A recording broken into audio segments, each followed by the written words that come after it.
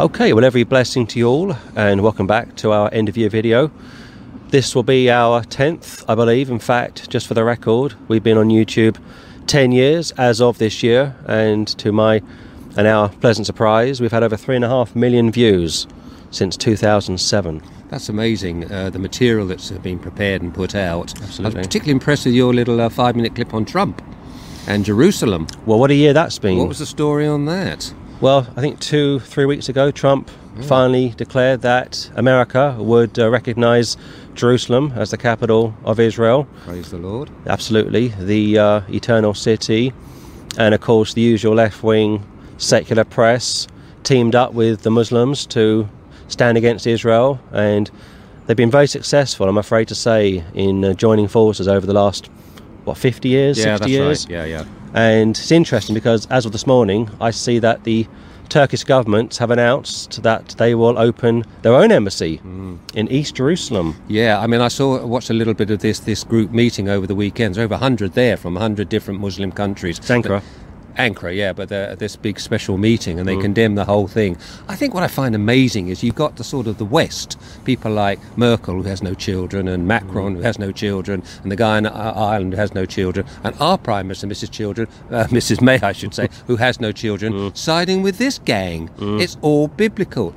Jerusalem is the capital of Israel, always has been. And so you've got this hardline Muslims there saying they're going to put the embassy in West Jerusalem, East Jerusalem, wherever it is, but we've got all these European governments siding with these people. And Pseudo-Christian as well. Pseudo-Christian as well, oh yes. I mean, our Prime Minister goes to church every Sunday. It is absolutely amazing that crazy. You've got so-called Christian governments, Christian nations, teaming up with Islamists to stand against Israel. Little Israel. But we'll come back to that, no doubt, in a few minutes' time. Sure, yeah. So this has been a very successful year for us. We've been to many towns and cities throughout the year.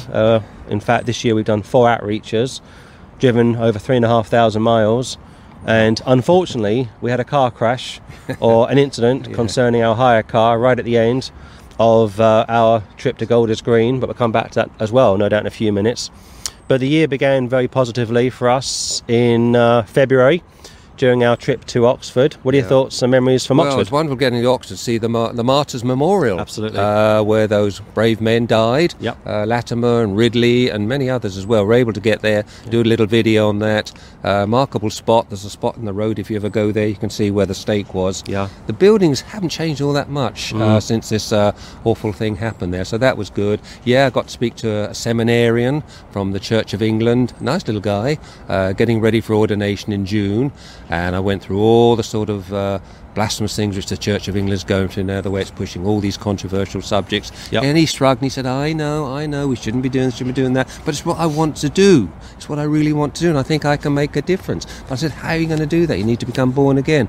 So I gave him one of our tracts. I said, when you get ordained, send me a picture, and I'll pray for you. In fact, I said, I'll come down to your church. How's that? Being slightly facetious. Yeah, I know, I shouldn't do it. But I did say, but I like the little guy. He was a nice little guy as well. And I think he was sincere, but he's got a lot of theological problems ahead of him, what they're pushing in the Church of England. And it's all coming from the top, from these guys at the top. Yeah, and you also did a bit of a street preach in Oxford, and those demons came over to you. Yeah, a load of demons suddenly came out of nowhere and surrounded me and swearing and shouting. Right. But he gave a bit of flavour to it, so I'm glad that I did. But I liked Oxford, like Cambridge too. Well, that was our next port of call from June this year. Was it 2 weeks ago? Yeah, we had the street atheist, didn't we? Who kept coming up all the A real time. irritant. Oh, yeah, but Cambridge was very good, but we were able to get out from Cambridge, weren't we, to some of the surrounding towns. Well, as you know, I've been working on Oliver Cromwell over the last 18 months, and to my pleasant surprise, we came across Cromwell's home.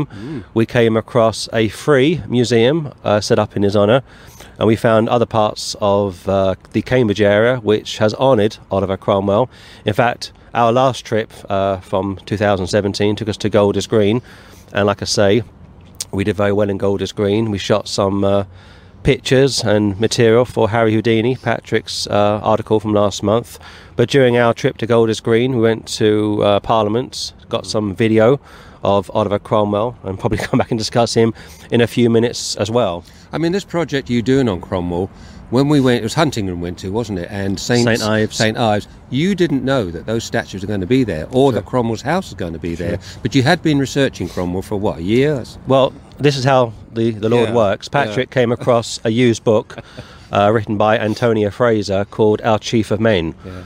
And what's somewhat of an interest to me is, first of all, I met Antonia's father back in 1996, long before I was saved, Lord Longford, and we've written about him in the Cromwell article.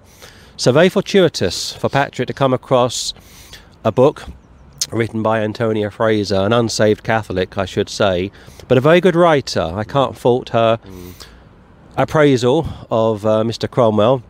And the book that he got for me, was it from a used shop? It was a used bookshop. I think it was 30 pence. And I thought, you might find this interesting. Yeah. And you did. And it's the definitive book on Cromwell, nearly 800 pages, fascinating book. I think my overall thoughts concerning Oliver Cromwell was that he would be more, or I would consider him more of a politician than a preacher, which goes back to the problem of Protestants going into politics, like Ian Paisley. In fact, this year we saw the death of Martin McGuinness, and it was interesting that his son, James Paisley, went to, Ian Paisley Jr., I should say, went to McGuinness's funeral. McGuinness was a Catholic. And it shows you that once people go over to politics, they have to compromise. Big way. But we'll come back to that as well. It's been a very, very busy year for us. I say 4 outreaches. We've driven over 3,500 miles, given out probably 35,000 tracts. Absolutely, yeah. Just getting back to Lady Antonia Fraser, I think what surprised you was that the lady, well, she is a Catholic. I'm not sure she's practicing, but she was very fair, wasn't she? Very respectful. And she did pick up the role of the Jesuits, the Drogheda Massacre. And she called them out as well. And she pulled them out as well. And for a Catholic writer, she was very impartial. Yeah. Still alive, I believe. Yes, she's still alive. The book is definitive on Oliver Cromwell. In fact, my next project, perhaps, will be on King James. Written by Antonia Fraser. She's what we call a period writer. Yes. But I spent around 18 months reading on Cromwell, reading about him, watching material concerning Oliver Cromwell, a fascinating man. And I would invite those that want to know more to get our newsletter for this month and read my 30-page article on Oliver Cromwell. I mean, this Cromwell project has taken you from Cambridge to Huntingdon, down to London, Wolverhampton, possibly up to Scotland next year. That'll be for King James. Yeah. But a fascinating man. And what was your opinion of him all in all? Did you learn a lot about him then? I did. I would say he was, like most Christian men, complex, two natures. I think he was somewhat corrupted by the power that came his way. He would enjoy grace and favour homes.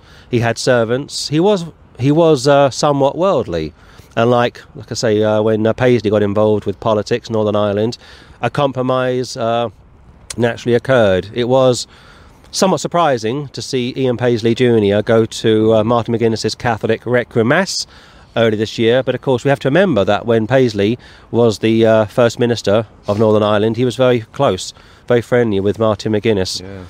Cromwell was friends with a man called Mazarine, Cardinal Mazarine, a very mysterious character who the author, Fraser, suggests was behind some of the attempts on Cromwell's life.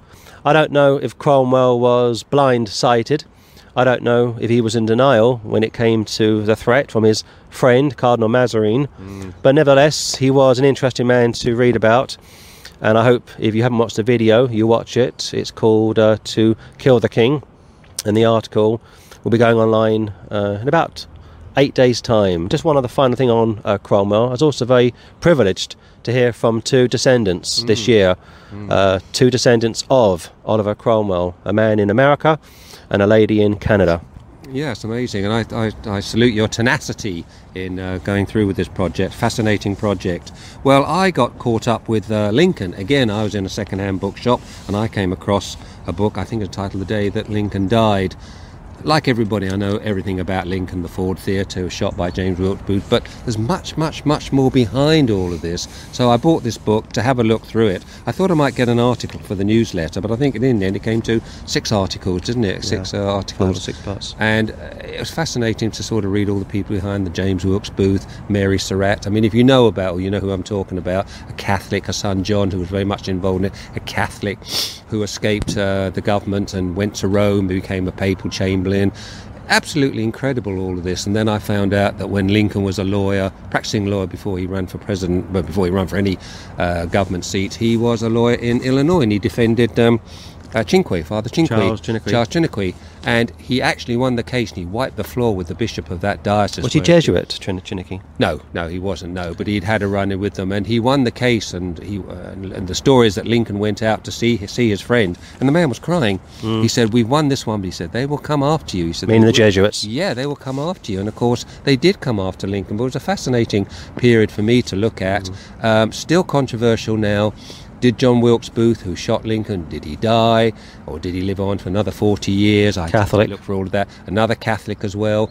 Had a St. Christopher medal around his neck. You know, the patron saint, as it used to be, of travellers. So I wanted to look into that a lot more now. The Catholic connection, the Jesuit connection, how the Catholic Church was reaping the benefits of the South through the cotton fields and the plantations and the forests. They had the ports there. They had New Orleans, Pensacola. They could ship the stuff out there. They're not interested in the North, and they got cheap labour, all these slaves working for nothing. No way did they want this to do what Lincoln was proposing to do. So I can see why they took him out. Fascinating period, fascinating characters. You've all seen the pictures, I suppose, of the hangings. Of the 7 conspirators, and Dr. Mudd, he came into it as well. Catholic. Another Catholic, you know, Dr. Mudd, very shady character, went off to a former Devil's Island down in Florida. So yeah, that took up a lot of time. And you also came across the Mormon connection with Lincoln, which you may touch on next year. Yes, I did. I wanted to add this to part 7, but I didn't get time because I went on to Grace Kelly then, another mysterious death. I seem to get caught up these people with mysterious deaths, like who killed Lincoln, you know, and Grace Kelly. Princess Diana. Princess Diana, I've done Princess Diana, and Harry Houdini.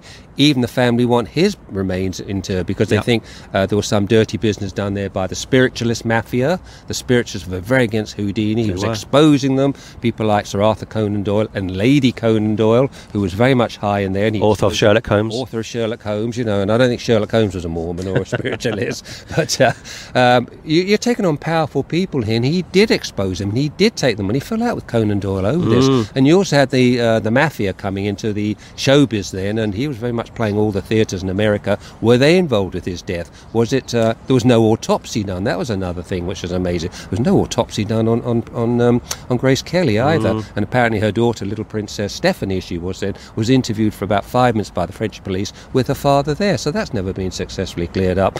So yeah, back to Lincoln. So a lot of fascinating stuff there. I discovered afterwards that he'd been in long correspondence with Brigham Young. The first leader of the Mormon religion. And he had asked Brigham Young, he really wanted to put some telegraph posts. In fact, Joseph Smith was, to correct myself. Joseph Smith was first. He was in correspondence with him, although he'd read the works of Joseph Smith. Yeah. Brigham Young, he seemed to be on a very cosy relationship with, and he wanted to have telegraph poles put through Utah to give the information to the soldiers there fighting the South. And Brigham Young didn't want it. And he said, if you do this, I'll take my army, to go and help the Confederates in the South to fight. And so he backed off on that. And I think Lincoln was also concerned about the polygamy, the marriages and all of this sort of thing. And he said, you just leave us alone. So I found a lot more about that. And that tied in with Secretary of State William Seward. Now, Secretary of State William Seward was a close friend of Lincoln's, and he was supposed to be assassinated the night that Lincoln was. And one of the conspirators, Lewis Payne, I think it was, or Lewis Powell as he called himself, actually went into the house to kill Seward. Now, Seward was the Secretary of State. He survived this brutal attack. His little daughter put up a defence against 6'6" Lewis Powell. But what I found out afterwards, that William Seward, before he became the Foreign Secretary, the Secretary of State under Lincoln was an important congressman, I think, or a senator.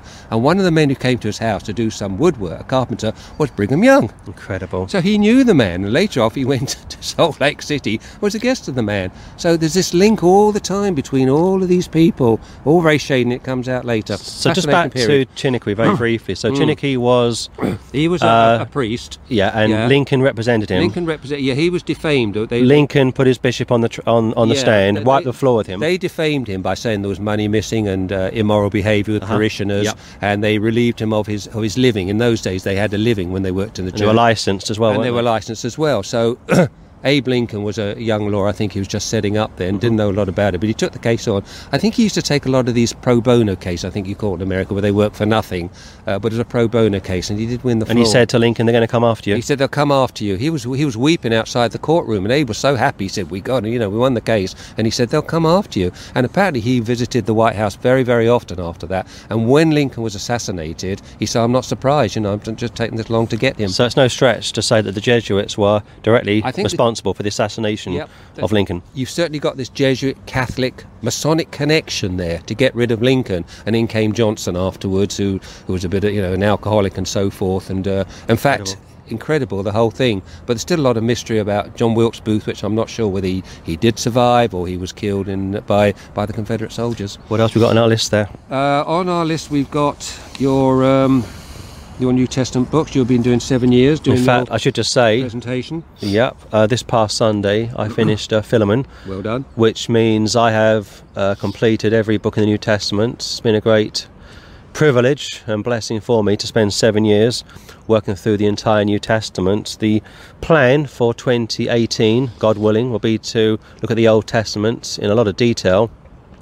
I spent the last 3 weeks looking at the first 5 books of the Bible, the Torah, in preparation for my study on the Ten Commandments. And I hope if you want to, if you want to get a blessing, if you want to join us, do so every Sunday morning, 11 a.m. UK time.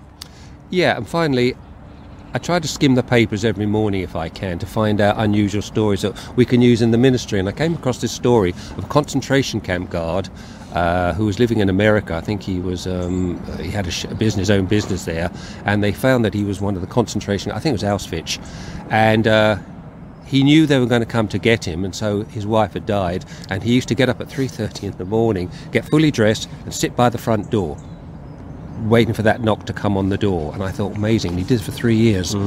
After 6:30, he said, they're not coming with me today. He'd obviously looked into this and he'd go and count his day. But every morning he got up at 3:30. Dawn raid. Dawn raid. He said, I'm not going to kick the door in. He said, I want to see that certificate,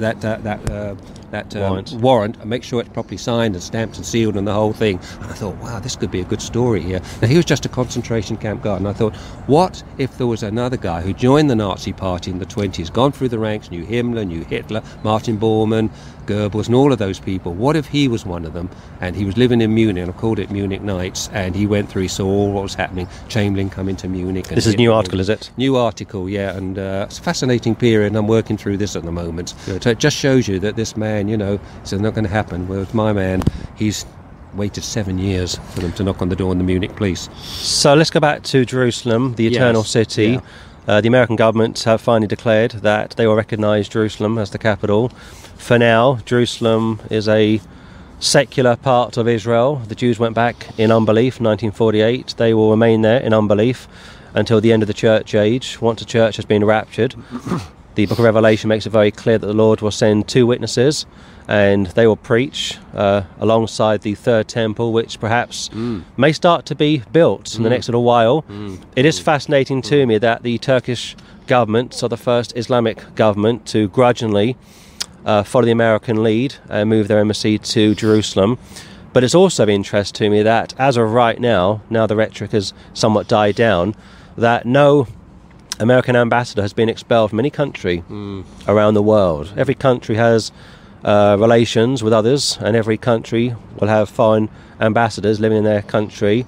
And what could have happened, and what I thought might have happened, was the Iranians, the Iraqis, the Saudis, and other Islamic countries could have expelled the American ambassador from their countries as a sign of, or as a protest in showing their support of the so-called Palestinians, which of course isn't scriptural. But they didn't do that because I think they know deep down that there's not really much they can do. Also, the decision for the Americans to recognise Jerusalem as their capital went back to 1995 when Bill Clinton was the American president. But he was too weak to honour his promise. George Bush was too weak to honour his promise. And therefore Donald Trump, to his credit, honoured the promise. And as you all know, from I think it was the 6th of December 2017, America has officially recognised Jerusalem as the capital of Israel, I'll also say this, that part of Trump's speech did speak about Jerusalem being an international ecumenical city. I'm sorry, Mr. Trump, but that city belongs to the Jews. And this is what gets up my nose. People like Trump, unsaved. People like May, unsaved.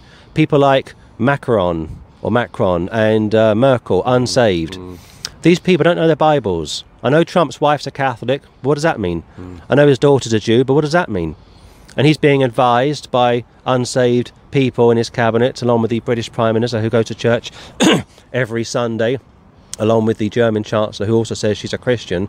They're all being advised that Jerusalem is this international city which is partly owned by the Jews and the Palestinians, and that, of course, is a great lie.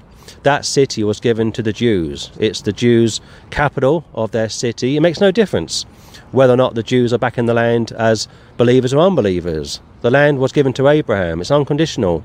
And this is what gets up my nose. We have a lot of pseudo-Christians in the West, like Britain, America, and even Canada and Australia, New Zealand, which don't know their Bibles, don't believe their Bibles, are teaming up with left-wing secularists who are very close to Islam, and they're doing so because they hate the Bible.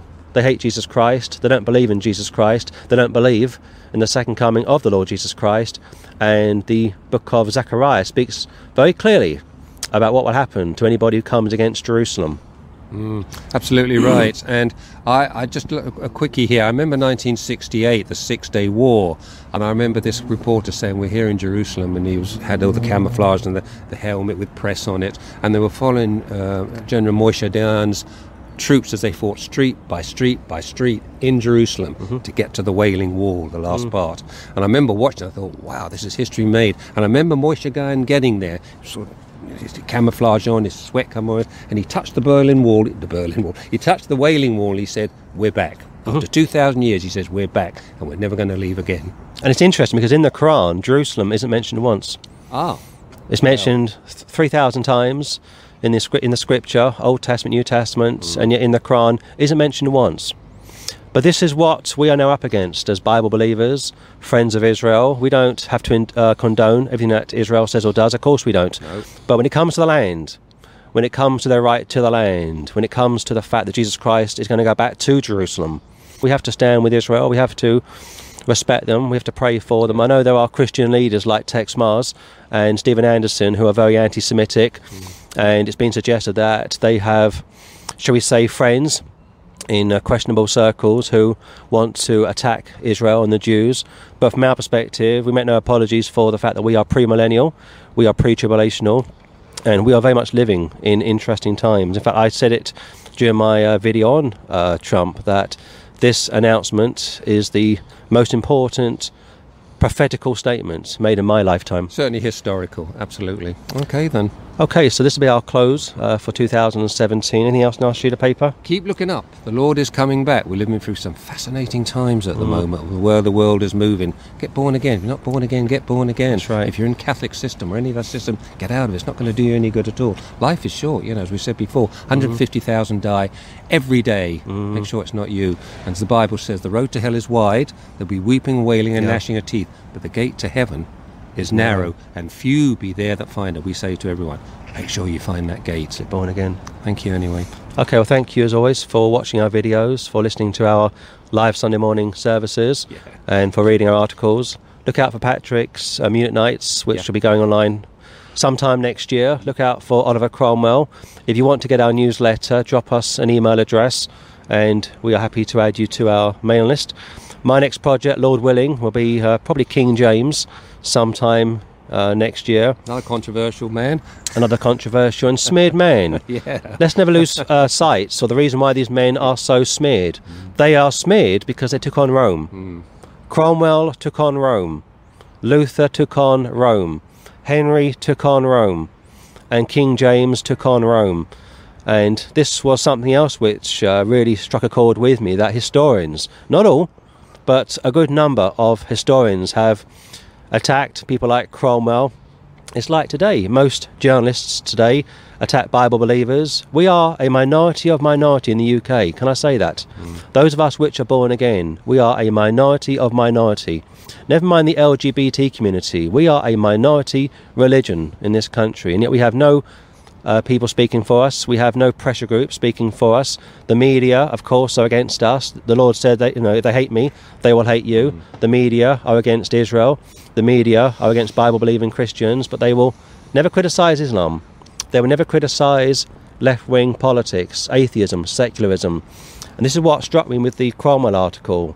The historians in this country, for the most part, are part of the state set up, can I say, have decided to attack people like Cromwell and his legacy. They won't tell you about Charles I. It's like if you look at the Russian Revolution, you hear a lot about the Tsar being this awful tyrant, and he probably was to some extent, but how about Lenin? I mean, Lenin killed far more people than the Tsar did.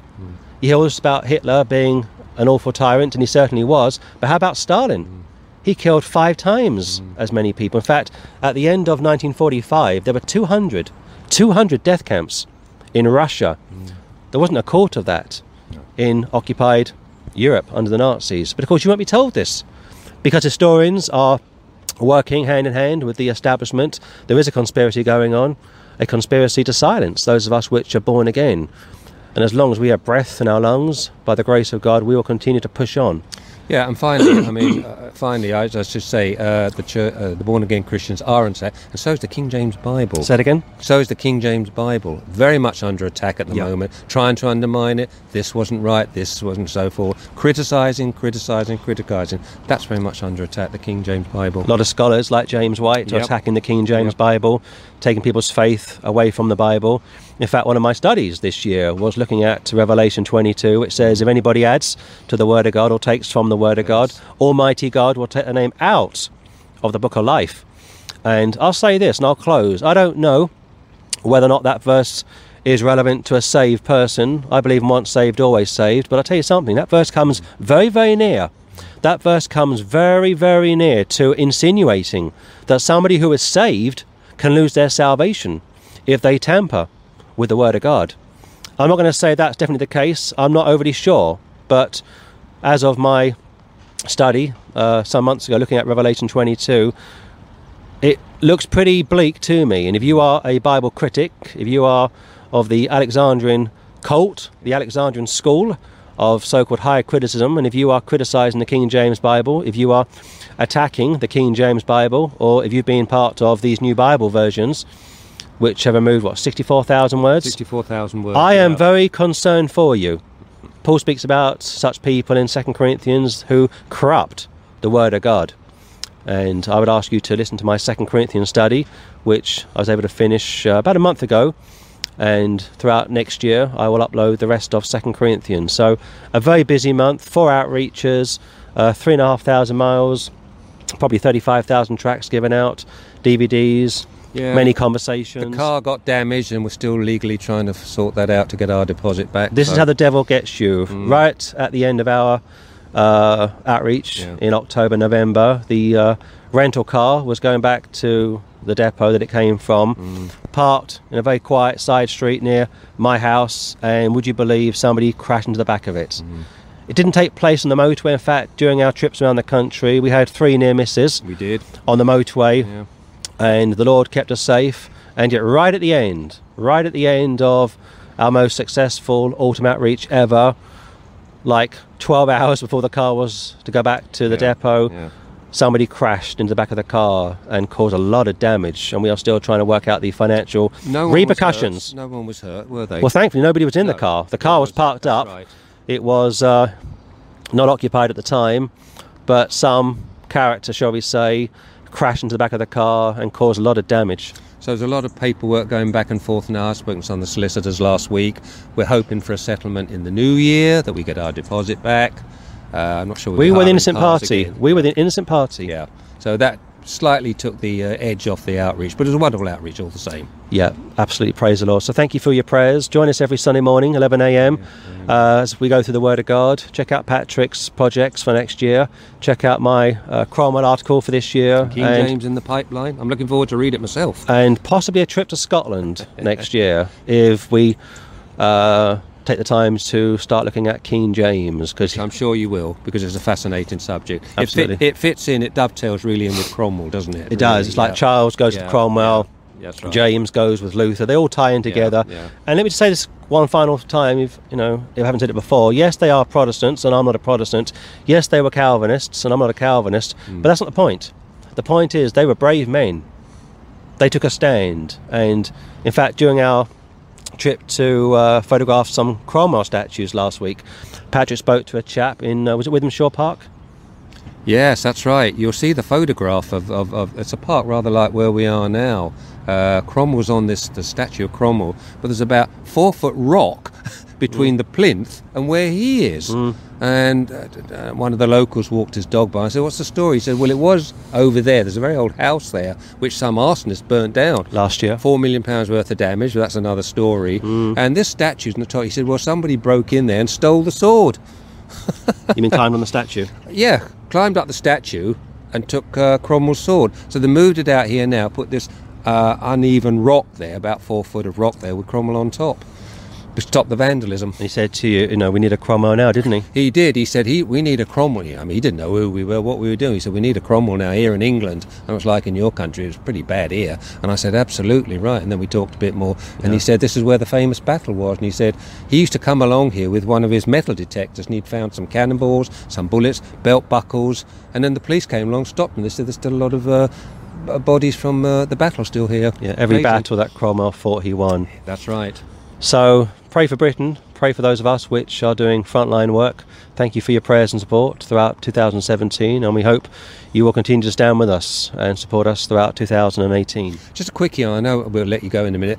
Why are all these statues being taken out of town and stuck in parks and everywhere? Exactly. Why are they behind railings in Parliament? What's going on It's here? because Cromwell's not politically correct. Exactly. They love Charles, they love Mandela, Gandhi. and Yeah, Gandhi. And who else did we see in Parliament? We saw some old British generals. We saw a lot of generals. Saw Churchill. And, we saw all of those guys. But there was talk, can you believe, to take down the Cromwell statues. And that's one of the reasons why I wanted to photograph all of them. There are 4 in the UK, and I've got all of those photographed for December's newsletter, because who knows, next year the loony left could team up with the Islamists and other Antichrist people and take them all down. And if that happens, we've lost even more of our heritage. Well, that statue of Cromwell in Withenshaw Park was in Manchester, but through pressure probably from some left-wing council, it was moved out to this park way out in the middle of nowhere. That's right. And also the one up in London, when I used to work up in London years ago, I remember walking past it, and you could lean across and sort of touch his boot. Now it's set way back, it's got railings up, and they're doing a lot of work on the House of Commons at the moment. And you thought they might take it down and stick it somewhere outside of London? It'll be stuck out in some Parliament and somewhere out of London. Afraid so. That's what they do.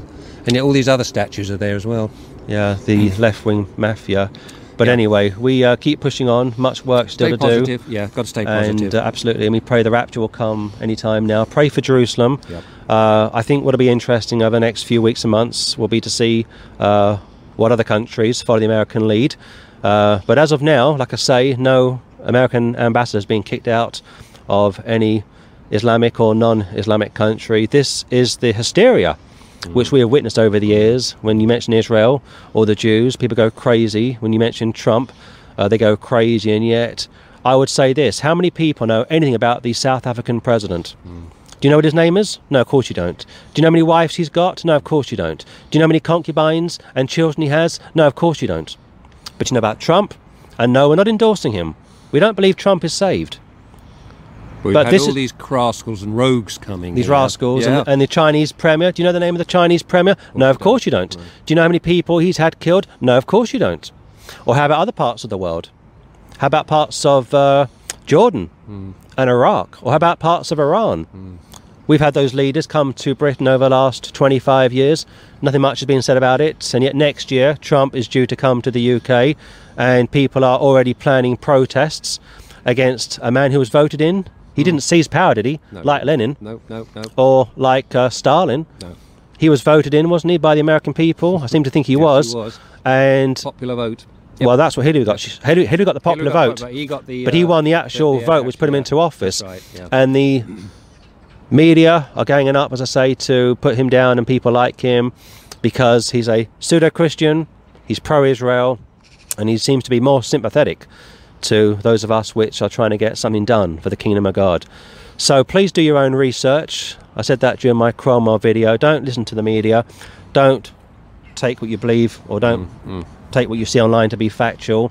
A lot of antichrists out there, a lot of ungodly people out there, a lot of witchcraft spirits out there, and we are very much living in a generation which perhaps could see the return of our blessed Saviour. Thank you, and blessings, and amen. Thank you. God bless you.